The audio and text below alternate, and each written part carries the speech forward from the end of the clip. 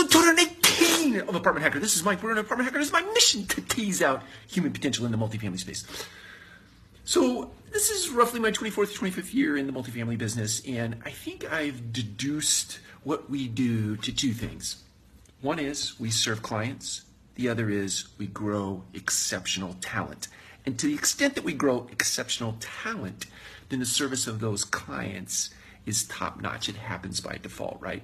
And those clients are made up of residents and vendors and investors, but the real focus of our industry should first and foremost be on talent and the development of that talent, and creating space and mechanisms and quests that grow those people up in our industry.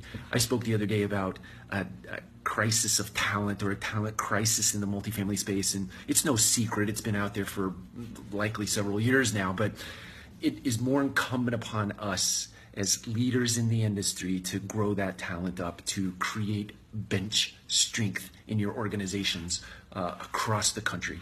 So two things that we do in the multifamily space: one is serve clients, the other is grow talent, and grow it prosperously and quickly and fastly, if that is a word. Take care. We'll talk to you again soon.